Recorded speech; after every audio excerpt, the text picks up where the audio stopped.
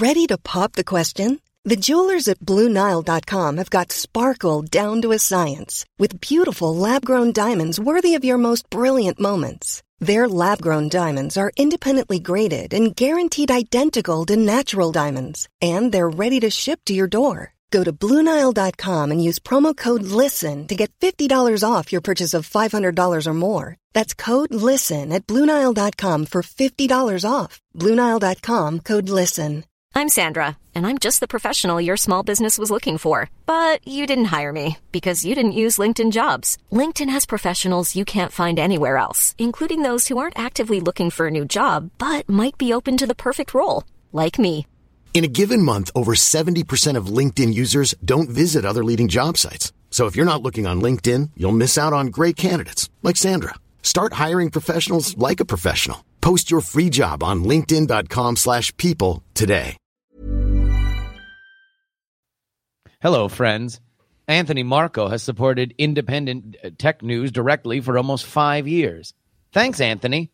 Be like Anthony. Become a DTNS member at patreon.com/DTNS.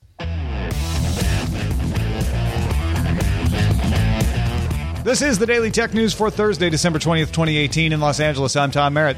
And from Studio Feline, I'm Sarah Lane. From Oakland, California, I'm Justin Robert Young.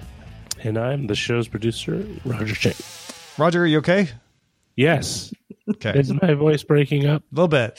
Are you? Yeah, we're concerned. I'm just going through a second childhood. Well, It's day 25 of Roger's cold, and he refuses to see a doctor. We are going to talk about whether we should fire up our Angel Fire and LiveJournal and tripod sites in order to fix what everybody thinks wrong with social networks. But let's start with a few tech things you should know. Qualcomm was granted a second injunction against Apple Thursday that bans Apple from selling some phones in Germany that use chips from Intel and Qorvo. Apple says it plans to appeal, but for now, in the meantime, iPhone 7 and iPhone 8 models won't be sold in its 15 retail stores in the country of Germany. Uber is resuming on-road testing of its autonomous cars in Pittsburgh Thursday. The company paused all testing in March after a woman was killed by an Uber autonomous car in Arizona. Uber will also put self-driving cars back on the streets in San Francisco and Toronto, but those cars will not operate in full autonomous mode.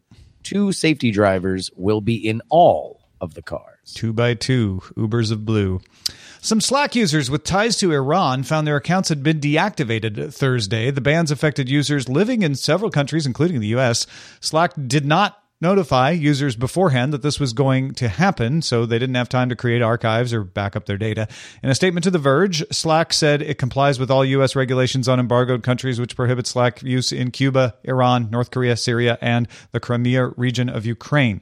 This issue likely is linked to IP addresses in Iran tied to a Slack workspace's primary owner, even if that owner isn't where that IP address is. All right, let's talk a little more about Amazon having a little data problem, Justin. An Amazon user in Germany got access to 1,700 recordings from another user of Amazon's Assistant because of what the company says was an unfortunate case of human error. The user had requested his own files under the GDPR, but the link Amazon sent him also included the files of another user. The requester reported the error but got no response. However, Amazon subsequently deleted the stranger's files from the link, but the requester had already downloaded them all. Amazon told Reuters, quote, "We resolved the issue with the 2 customers involved and took measures to further optimize our process. As a precautionary measure, we contacted the relevant authorities," end quote. Well, I think we're going to hear a lot more about little issues like this, and it won't be just Amazon, but for Amazon to say, you know what this was? It was not our assistant's error. It was a human. Don't worry about what human that was. We're on the case, but it wasn't our assistant. Keep buying Echo speakers. Thank you very much. The take I see a few people having out there is this is a forced error because of GDPR. That if GDPR wasn't forcing companies to comply with all these requests, even if they're not necessary. I mean, this user in Germany, by all accounts, just was curious. It was not like he needed the stuff. He just wanted to see, which is fair. You should be able to do that. But a lot more people are doing that now because of the GDPR. And therefore, it's increasing the number of requests, which increases the percentage chance of error. What do you guys think of that line of argument? I think, look, is it an explanation? Sure. I think it's safe to say that this would not have happened if GDPR hadn't come about and forced a lot of companies to make a lot of different changes to accommodate these kinds of requests. Is it an excuse? No, it's not. Them's the rules of the road. It's what you have to do. I think that this is fairly obviously some kind of human error. Thankfully, it was only limited to a spot case unless we start hearing more of it. But this is, I don't know. At some point, someone's going to drop the celery and try to put it on display. This is also not sort of like, oh, I meant to send an email to Tom Merritt and I sent it to Sarah Land instead. Whoops. Oh, well. No, kind of. This is 1,700 recordings that happened within someone's private home between the person who owns the speaker and whoever might have been in the room at the time, or perhaps just them. That's a lot. That's a huge privacy issue. And sure, it's a fluke. Let's call it a fluke. Human error. Okay, fine. Go ahead and that's fine with me. But if this happened to me, it's such a privacy breach, a personal privacy breach. I don't know how I would feel about it. I know I would be extremely upset and I would get rid of all my speakers. The one thing I would like to point out is a lot of people are saying, well, obviously humans handling this was the problem and they should automate the system in the future to prevent this, which is the exact opposite argument you have every time an algorithm messes up and say, you know what we need is humans looking over this to make sure that the algorithms aren't screwing things up. Right. Yeah. So I just want to point out that every time there's an error with one thing, the opposite thing is presented as the solution when, maybe it's not that easy. Maybe it's just maybe sometimes mistakes just happen. All systems are fallible. Yeah. And I'm glad that we find them so we can patch them and move on. Totally.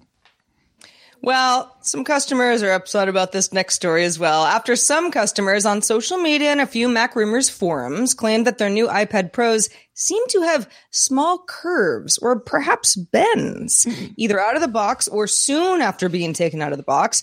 Apple confirmed to The Verge that yes, some 2018 iPad Pro models indeed are shipping with a slight bend in the aluminum chassis. Apple says this is due to the cooling process that involves the iPad Pro's metal and plastic components during manufacturing, but it's not going to impair performance.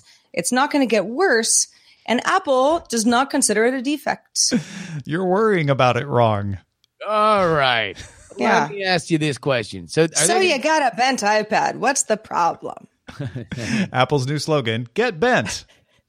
Yeah. It is. Finally, a bent Wookiee for our own generation. Wait, will they swap one out for you? They will, if it's within 14 days of purchase. That's just the standard thing. They have not said they'll do anything exceptional for this yet. We're waiting to see if they say, oh, if it bothers you, bring it back even outside the 14-day return. But look, any product you get a 14-day return on. If it's so cool that it's not a defect, then it's so cool that you can resell it. That's my opinion. You should be able to go get a non-bent iPad Pro if you want. Well, and as The Verge noted, and many publications posted about this once it got some traction, but they did just that, and their second iPad Pro was also bent. So if it's a bunch of 2018 models, just because you get a new iPad Pro, it might not solve the issue. If it bothers you, that's why Apple's saying nothing's wrong with your iPad. Right. It's slightly bent. And it's not like the iPhone 6 where it seems to be impairing function. It just looks weird. On the other hand, Apple prides itself. If this was another company, I might let him go. But Apple prides itself on machining and manufacturing being pristine, things that feel good in the hand and look good to the eye. Yeah, no, this doesn't. You pay for form and finish. So if you're unhappy with the form and finish, then I think that even if it takes, throwing 15 of these boomerangs back at them, that you should get one on the level. Just so you know, Justin is being metaphorical. They aren't bent quite as bad as a boomerang. So. Modern encryption is based on a one-way process. It's difficult to reverse. It's usually multiplication of primes or something like that. However, quantum computing promises to make that reversal easy, if not trivial. So the worry has been, how are we going to encrypt things when quantum computing becomes ubiquitous? Well, a team of engineers at Penn State have developed an encryption protocol that is unclonable and unable to be reverse engineered. To do that, you need truly random numbers, not from a random engine on a computer, but like truly random, which is a very difficult thing to do. So the engineers look to something that has no mathematical basis: human T cells. They take photographs of a two-dimensional array of 2,000 T cells and digitize it. Pixels that are where a T cell is become ones, and empty space pixels become zeros, and you create the key. Living cells stay for a long time, at least in computer terms for sure, and move around randomly so they can be photographed repeatedly to create new keys. In a recent issue of Advanced Theory and Simulations, the team notes that even if someone knew the cell type, the cell density, the key generation rate, the key sampling instance, it's impossible for anyone to breach this system. Wow. I mean, never say never, right? As soon as you say it's impossible, somebody will figure out some workaround you didn't anticipate. But mathematically speaking, this is impossible to reverse engineer. If you're going to crack it, you have to come at it some other way. Well, and the well part of this is the fact that after all of encryption's issues and shortcomings and the need to make it better and breaches and privacy and data and all that stuff, human T cells are actually what we're looking towards now as, you know what, this actually might be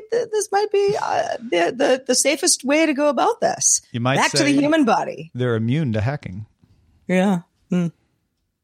Yeah, this is insane. Unless they're Roger. It's kind of leaves you speechless. It really does. I mean, really, what I can't say anything to that. I'll tell you what, you fit that story to a T. About 110,000 passengers on 760 flights at Gatwick Airport have had their flights disrupted because of drones flying over the airfield. Sussex police said that they don't believe this is terror related, but it is a deliberate act of disruption based on industrial specification drones. Gatwick Chief Operating Officer Chris Woodruff said police didn't want to shoot the devices down because of the risk from stray bullets. The Army has been brought in to assist with specialized equipment. Supt Justin Burtonshaw, head of armed policing for Sussex and Surrey, said, quote, "Each time that we believe we get close to the operator, the drones disappear. When we look to reopen the airfield, the drones reappear." Now, hopefully they have found this person by the time you listen to this, but I thought that this morning when I first saw this, and they still haven't figured it out. Advanced persistent threat, country-on-country disruption, prankster, hard to tell.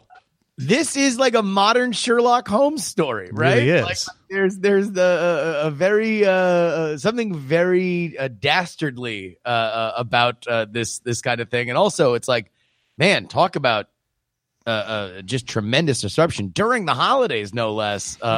Just shutting down an airport. That's wild. We need those trained eagles or those nets that we heard about, ways to defend airports against drones. We need those here. It worked for Lord of the Rings. I mean, part of me is like, how did this not happen sooner? Because if it's a certain kind of drone, yeah, you can't fly within a certain area of airspace, and those who have such a license would know that. So I can see why authorities are like, this is deliberate. Somebody's screwing with us, right? It kind of reminds me of the era where in the movie theater, someone was pointing the red light at the screen and upsetting everybody. It's like, okay, well, you're not hurting anybody, but to disrupt this many folks, hundreds of thousands of passengers flying during the holiday season, it goes above and beyond a prank. Oh no, it might not be terror related, but this is I mean, disruption is a kind term for what this is. No, this is millions of dollars in either lost revenue or money spent by these airlines to re-accommodate all these passengers. I mean, the reason why you don't see stuff like this is because this isn't just one wackadoodle flying his drone around. This is a big coordinated effort, right? and it is hella illegal. Like, this is like some real. Oh, like, yeah. This is not like, oh, you scamp. Like, someone's really getting in trouble for this. The mind wonders if some organization might have an axe to grind against the UK for some reason. All right, I'm going to invoke some executive privilege here. I've been doing this kind of show for more than 10 years. I've been doing this show almost 5 years. And usually I only include stories if they have a direct impact on the consumer. But I've also been talking about copyright for 12 years. And I am ready to celebrate, as Smithsonian Magazine notes, January 1st, 2019, for the first time in 20 years since before podcasting, some copyrighted works in the United States will pass naturally into the public domain.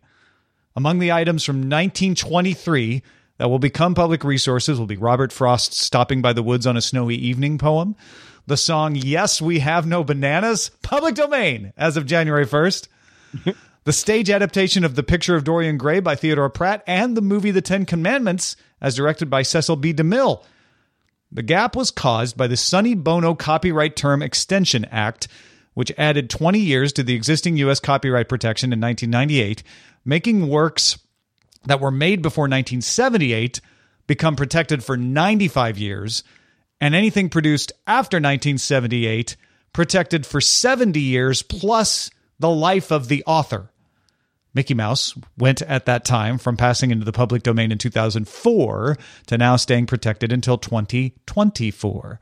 So the clock is ticking for Disney to start lobbying to extend that act again.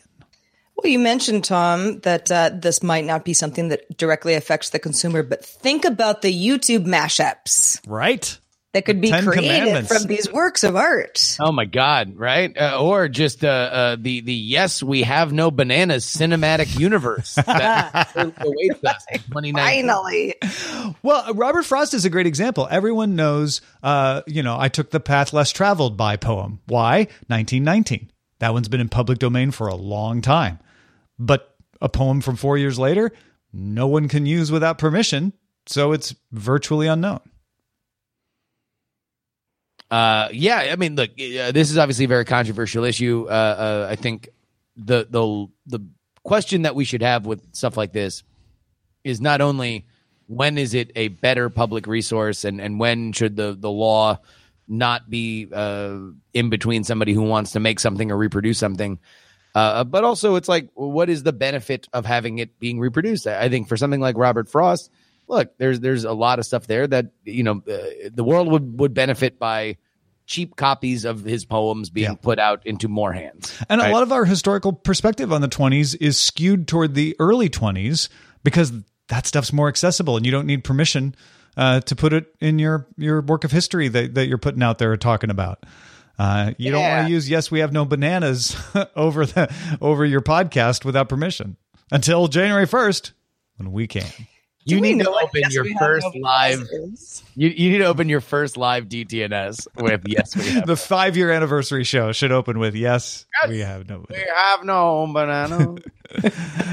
Folks, if you want to get all the tech headlines each day in about 5 minutes, be sure to subscribe to dailytechheadlines.com. Jason Keebler from Motherboard wrote a blurb today suggesting we should replace Facebook with personal websites. Now, he kind of waxes philosophical about his old sites that he used to have. I think he had a tripod site, which is still up, that he points to. And he writes that Facebook isn't really all that much better or more convenient, for publishing anyway, than having your own website or sending emails or chats. But for some reason, Facebook and Instagram are where we post now. And Jason posits that he wished he hadn't given up control of his publishing and just kept doing his website. Now, of course, the other side of this is it's sure you can publish through your own website and emails and chat, but are your friends and the people you want to reach there? Are they paying attention? Mother's Day is around the corner. Find the perfect gift for the mom in your life with a stunning piece of jewelry from Blue Nile. From timeless pearls to dazzling gemstones, Blue Nile has something she'll adore. Need it fast? Most items can ship overnight. Plus, enjoy guaranteed free shipping and returns. Don't miss our special Mother's Day deals. Save big on the season's most beautiful trends. For a limited time, get up to 50% off by going to BlueNile.com. That's BlueNile.com. The Claude 3 model family from Anthropic is your one-stop shop for enterprise AI. With models at every point on the price-performance curve, you no longer have to make trade-offs between intelligence, speed, and cost.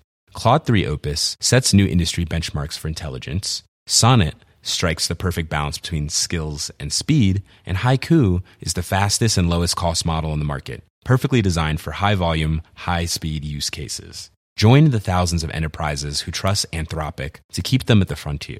Visit anthropic.com/Claude today. My business used to be weighed down by the complexities of in-person payments. Then, Stripe Tap to Pay on iPhone came along and changed everything. With Stripe, I streamlined my payment process effortlessly. No more juggling different methods. Just a simple tap on my iPhone and transactions are complete. What's truly remarkable is how Stripe caters to all my customers' preferences. Whether they're using cards, Apple Pay, or other digital wallets, Stripe ensures a smooth checkout experience every time. Setting up Stripe was a breeze, taking just minutes to get up and running. From local markets to global retailers, Stripe helped me expand my reach and grow my business with ease. To learn how Tap to Pay on iPhone and Stripe can help grow your revenue and reach, visit stripe.com/tapiphone. Attention, because they're paying attention to Facebook for good or ill. And that's the other side of this equation.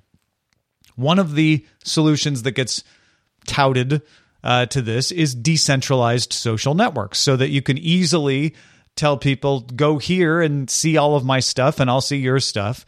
And there are a lot of them. Just today I came across a listing on Hacker News for something called PocketNet, which uses the blockchain to create a decentralized social network platform.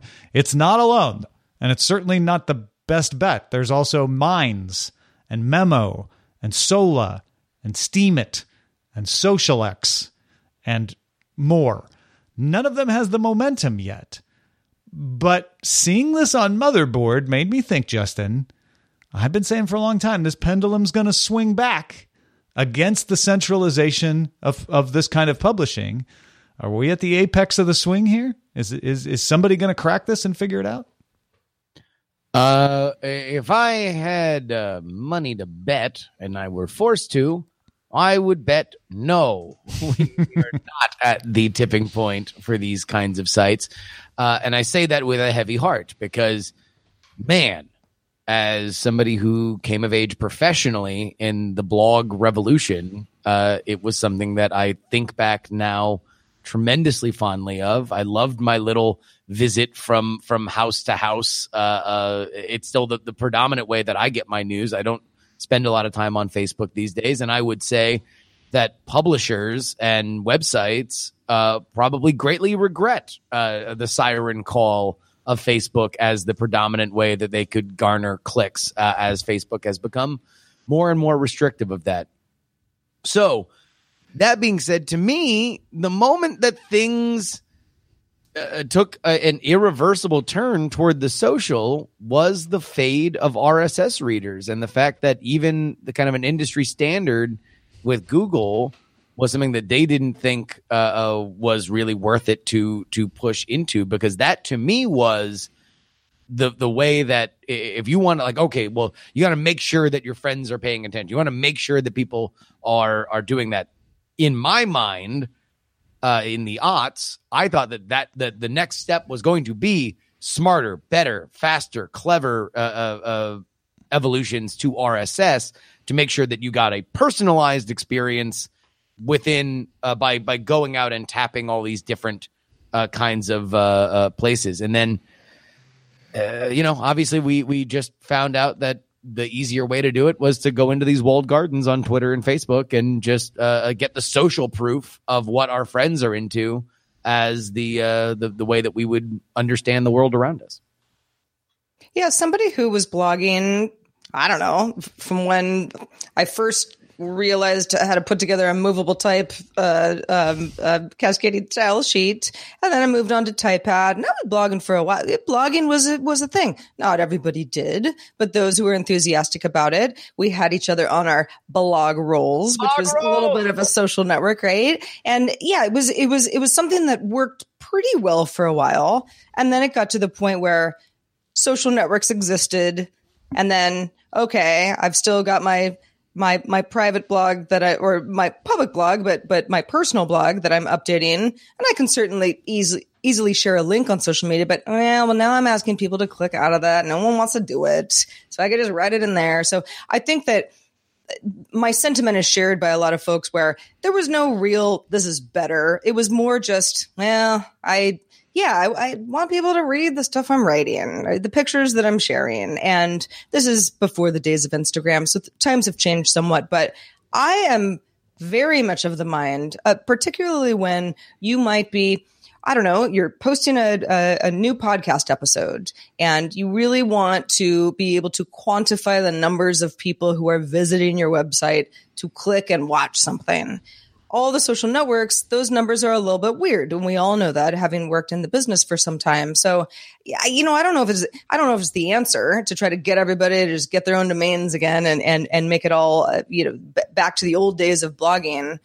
But I certainly do miss them in the sense that I knew that if somebody was actually visiting my blog, that visitor number counted for something. And if they were commenting, it took a lot more effort than it does these days. Yeah, let me posit something and try out an idea. I think the key to the rise of social networks in general, and particularly Facebook, was the ease of finding your friends and then the ease of communicating with them. Because GeoCities had all of the things, right? You create your page, you can link to other pages, you can be in neighborhoods with people, LiveJournal as well. But Facebook made it super easy to find people. And also, by design or dumb luck, became the place that everybody wanted to be, so that it was a self-fulfilling prophecy that you wanted to be on Facebook because that's where everybody was. So, and before that, it was MySpace. But Facebook really became, because of the exclusivity with the college kids, and then it became a desired thing. And once it got momentum, then I was like, well, I should be on Facebook because everybody's on Facebook. Yeah. And it snowballed from there. And now it's hard to get away for a lot of people because they're like, yeah, but that's where my family is. That's where my friends are. That's where I communicate. That's where I talk about things. So to get people off of that, you have to provide an easy, compelling switch.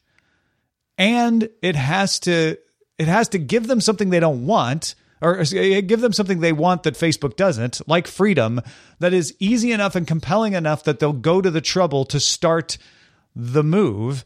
And it has to have an attractive enough business plan to get the venture capital to get off the ground.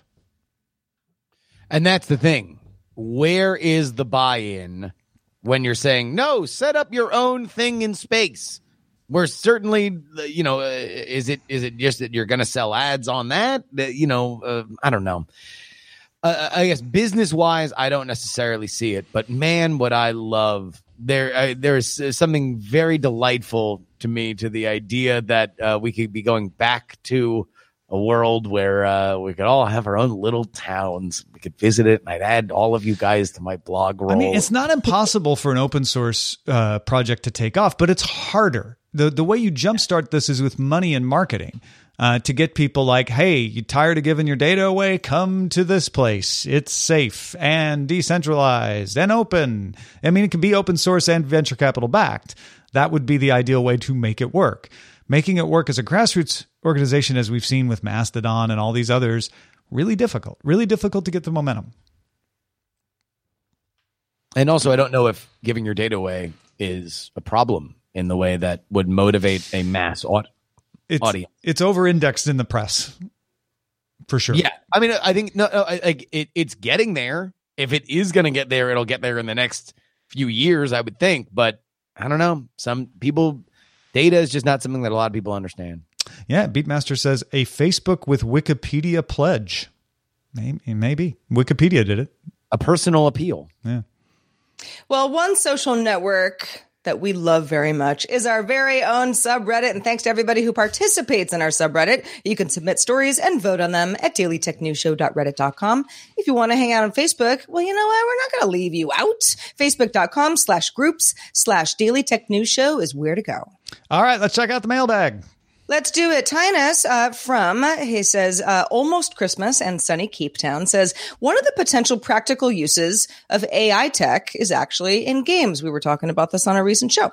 As somebody who has played games since the dawn of 3D graphics, I can remember games with 100 characters all using the same face. It's time consuming to generate those characters. Today, we have far better tools and huge libraries of stock images to use, but I can see the use of this technology to generate a whole clan of elves with familial similarities or weird wasteland creatures deformed all procedurally. Open world games takes a million men plus to build today, and I can see this technology being used to reduce that over time. Totally. Yeah. Using that artificial face creation suddenly makes games or movies, crowd scenes. You can have more realistic looking crowd scenes with fake people in the background. We also asked folks to send us examples of where a div tag could potentially break a site in Edge, but not in Chrome, that wasn't designed to do that. An accidental way that would happen. And we got a couple of responses. Andrew from Snowless, Colorado Springs talked about something called feature flags, which allow a company to turn on or off features without needing to deploy an entire new version of the site. If you created a new section for a website using a feature flag, a possible mistake could be to accidentally put a containing div outside of the feature flag if statement. This would potentially be tough to catch, and the release that contained this bug probably would have a decent number of other changes, or was one of multiple releases that day, so pinpointing a performance degradation in a lesser used product was probably low on the priority list and did not merit a no-go even if it was caught.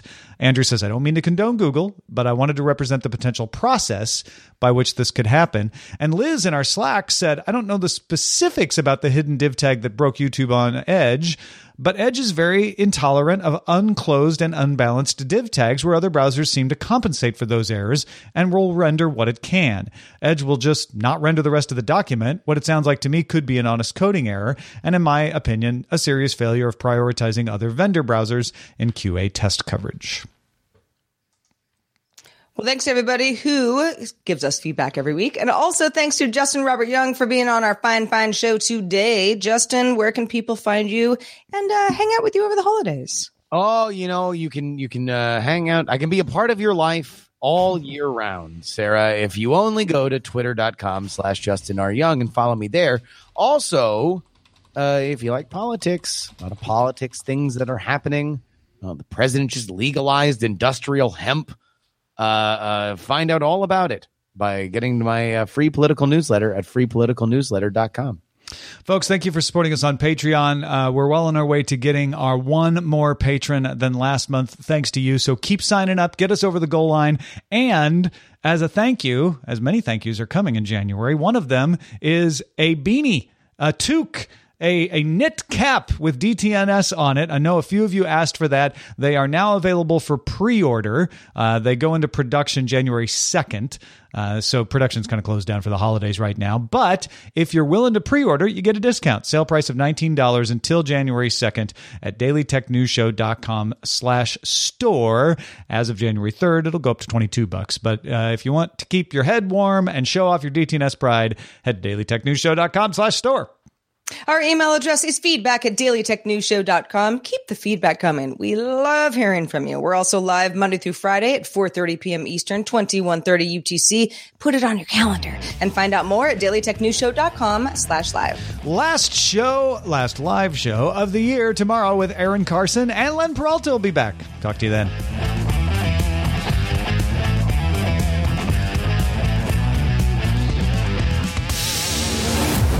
This show is part of the Frog Pants Network.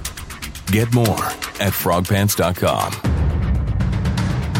Diamond Club hopes you have enjoyed this program. A lot can happen in 3 years, like a chatbot may be your new best friend. But what won't change? Needing health insurance. United Healthcare Tri-Term Medical Plans, underwritten by Golden Rule Insurance Company, offer flexible, budget-friendly coverage that lasts nearly 3 years in some states. Learn more at uh1.com. This message comes from BOF sponsor eBay. You'll know real when you get it. It'll say eBay Authenticity Guarantee. And you'll feel it. Maybe it's a head-turning handbag, a watch that says it all, jewelry that makes you look like the gem, or sneakers and streetwear so fresh every step feels fly. eBay gets it. So look for the blue check mark next to that thing you love and be confident that every inch, stitch, sole, and logo is checked by experts. With eBay Authenticity Guarantee, you can trust that feeling of real is always in reach. Ensure your next purchase is the real deal. Visit eBay.com for terms.